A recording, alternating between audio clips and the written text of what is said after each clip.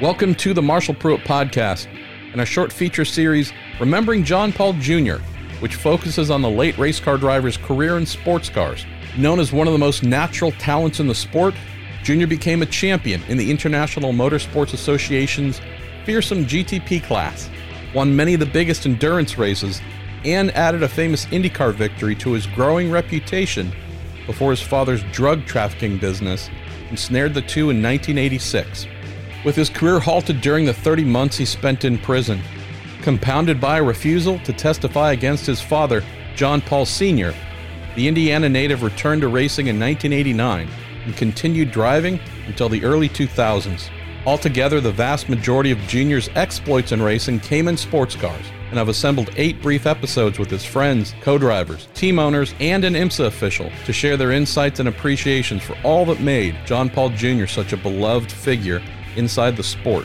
And in some of the interviews, our guests speak to the latter years of Jr.'s life, where he fought and ultimately succumbed to the neurological disorder Huntington's disease. Jr.'s close friend, author Sylvia Wilkinson, wrote a book titled 50/50 about his life and career before and after Huntington's impact. And while the book is sold in many places, if you'd like to support his legacy, a purchase directly from Sylvia through the email address johnmortonracing@att.net will send some of the proceeds to UCLA for ongoing research to combat the disease. So let's get going with the legend that is James Weaver. Fortunate to share cars with Jr. throughout the 1990s at Dyson Racing. This episode brought to you by Cooper Tires, the Justice Brothers, TorontoMotorsports.com.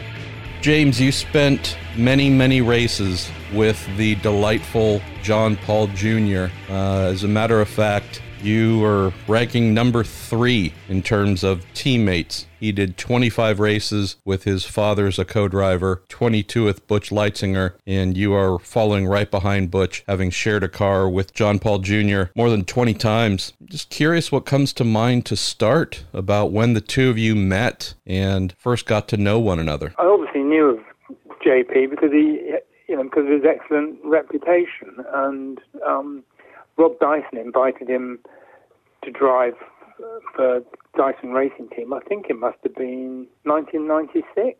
He may have even done the odd race in 95. The thing you remember most about JP is just what a decent, kind, gentle person he was. I mean, fabulous behind the wheel, fabulous out of the car as well. What happened in terms of success and memories, James, with the two of you working together in the WSC era with Dyson and those beautiful Rileys and such? What do you recall from some of your early races with John Paul Jr.? Obviously, getting to know a new teammate is a rather critical thing, not only personality-wise, but driving style-wise. What do you recall from the two of you coming together? Funnily enough, as regards driving style, John Paul and Butch Leitzinger were incredibly similar. They were both very low maintenance, could get in the car, go blisteringly fast, didn't take anything out of the car. Both of them were massive talent. So JP just slid, he just fitted in beautifully. He was also completely unflappable. I think it must have been 96 at Mosport. Yes. Chasing me around, and a big GT car went off in front of him, got on the grass coming out of turn 2, and as JP went past, nailed him amidships and just smashed him into the barrier. It was a huge accident. I went to see JP when I jumped out of the car. I went to see him in the medical centre, and he was as calm as you like. Rob Dyson walked in and asked him if he was okay, and JP said, yeah, I'm good. And so Rob went, fine. Rob then went and spoke to Pat Smith, his crew chief, and said, Pat, can we get the car ready for the next race? Pat said, of course we can. And just this sort of aura of calm and everybody concerned for everybody else, right, we're sorted. That always sticks in my mind as sort of very typical of the way Rob Dyson and Dyson Racing operated. Two of you obviously competed within the same team, but in separate entries. At times you were together. There was the cast of thousands in the 97 24 Hours of Daytona driving and such, where you achieved great success with a victory there. Another aspect too, James, that stands out that I'd love if you could share. British drivers like yourself, most British drivers have a reputation of being fantastic in the rain just due to the environment you grew up in. This John Paul Jr. guy certainly wasn't from the UK, but in sports car circles was revered. For the moment raindrops started to fall, he almost had that unfair advantage. Can you speak to that? Because it's part of his mythology. Well, it's a reputation that's well deserved. I think it was the Daytona finale in '96. He handed Butch a one-lap lead in the rain, that he built up in the rain. Butch pointed out to me that I never extended him any courtesy like that. What had I been playing at? But I remember watching JP at Daytona another year in the rain. I think he was in the Momo car. And I don't know, Daytona in the rain is slippery. I don't know where he found the grip or the lap time from. Absolutely mighty. But his driving style is very, very economical and smooth. Classic slow hands, a lot of speed into the corners.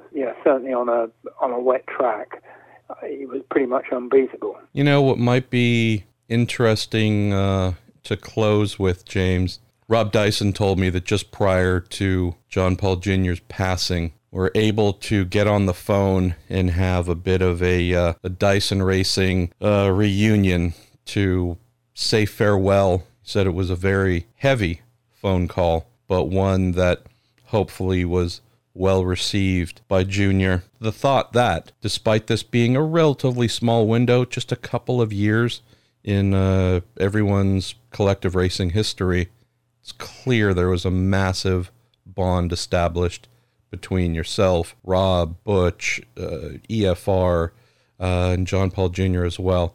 I really thought there was something special about this coming together. No, I think you're absolutely right. I mean, we were so lucky that, quite often on a team, your biggest enemy is your teammate, because you've got to go faster than them. But at Dyson Racing, everybody fitted in, everybody worked together, we all helped each other. I think that's a real credit to Rob. It's a fabulous team to drive for. But as regards speaking to JP just before he died, incredibly humbling.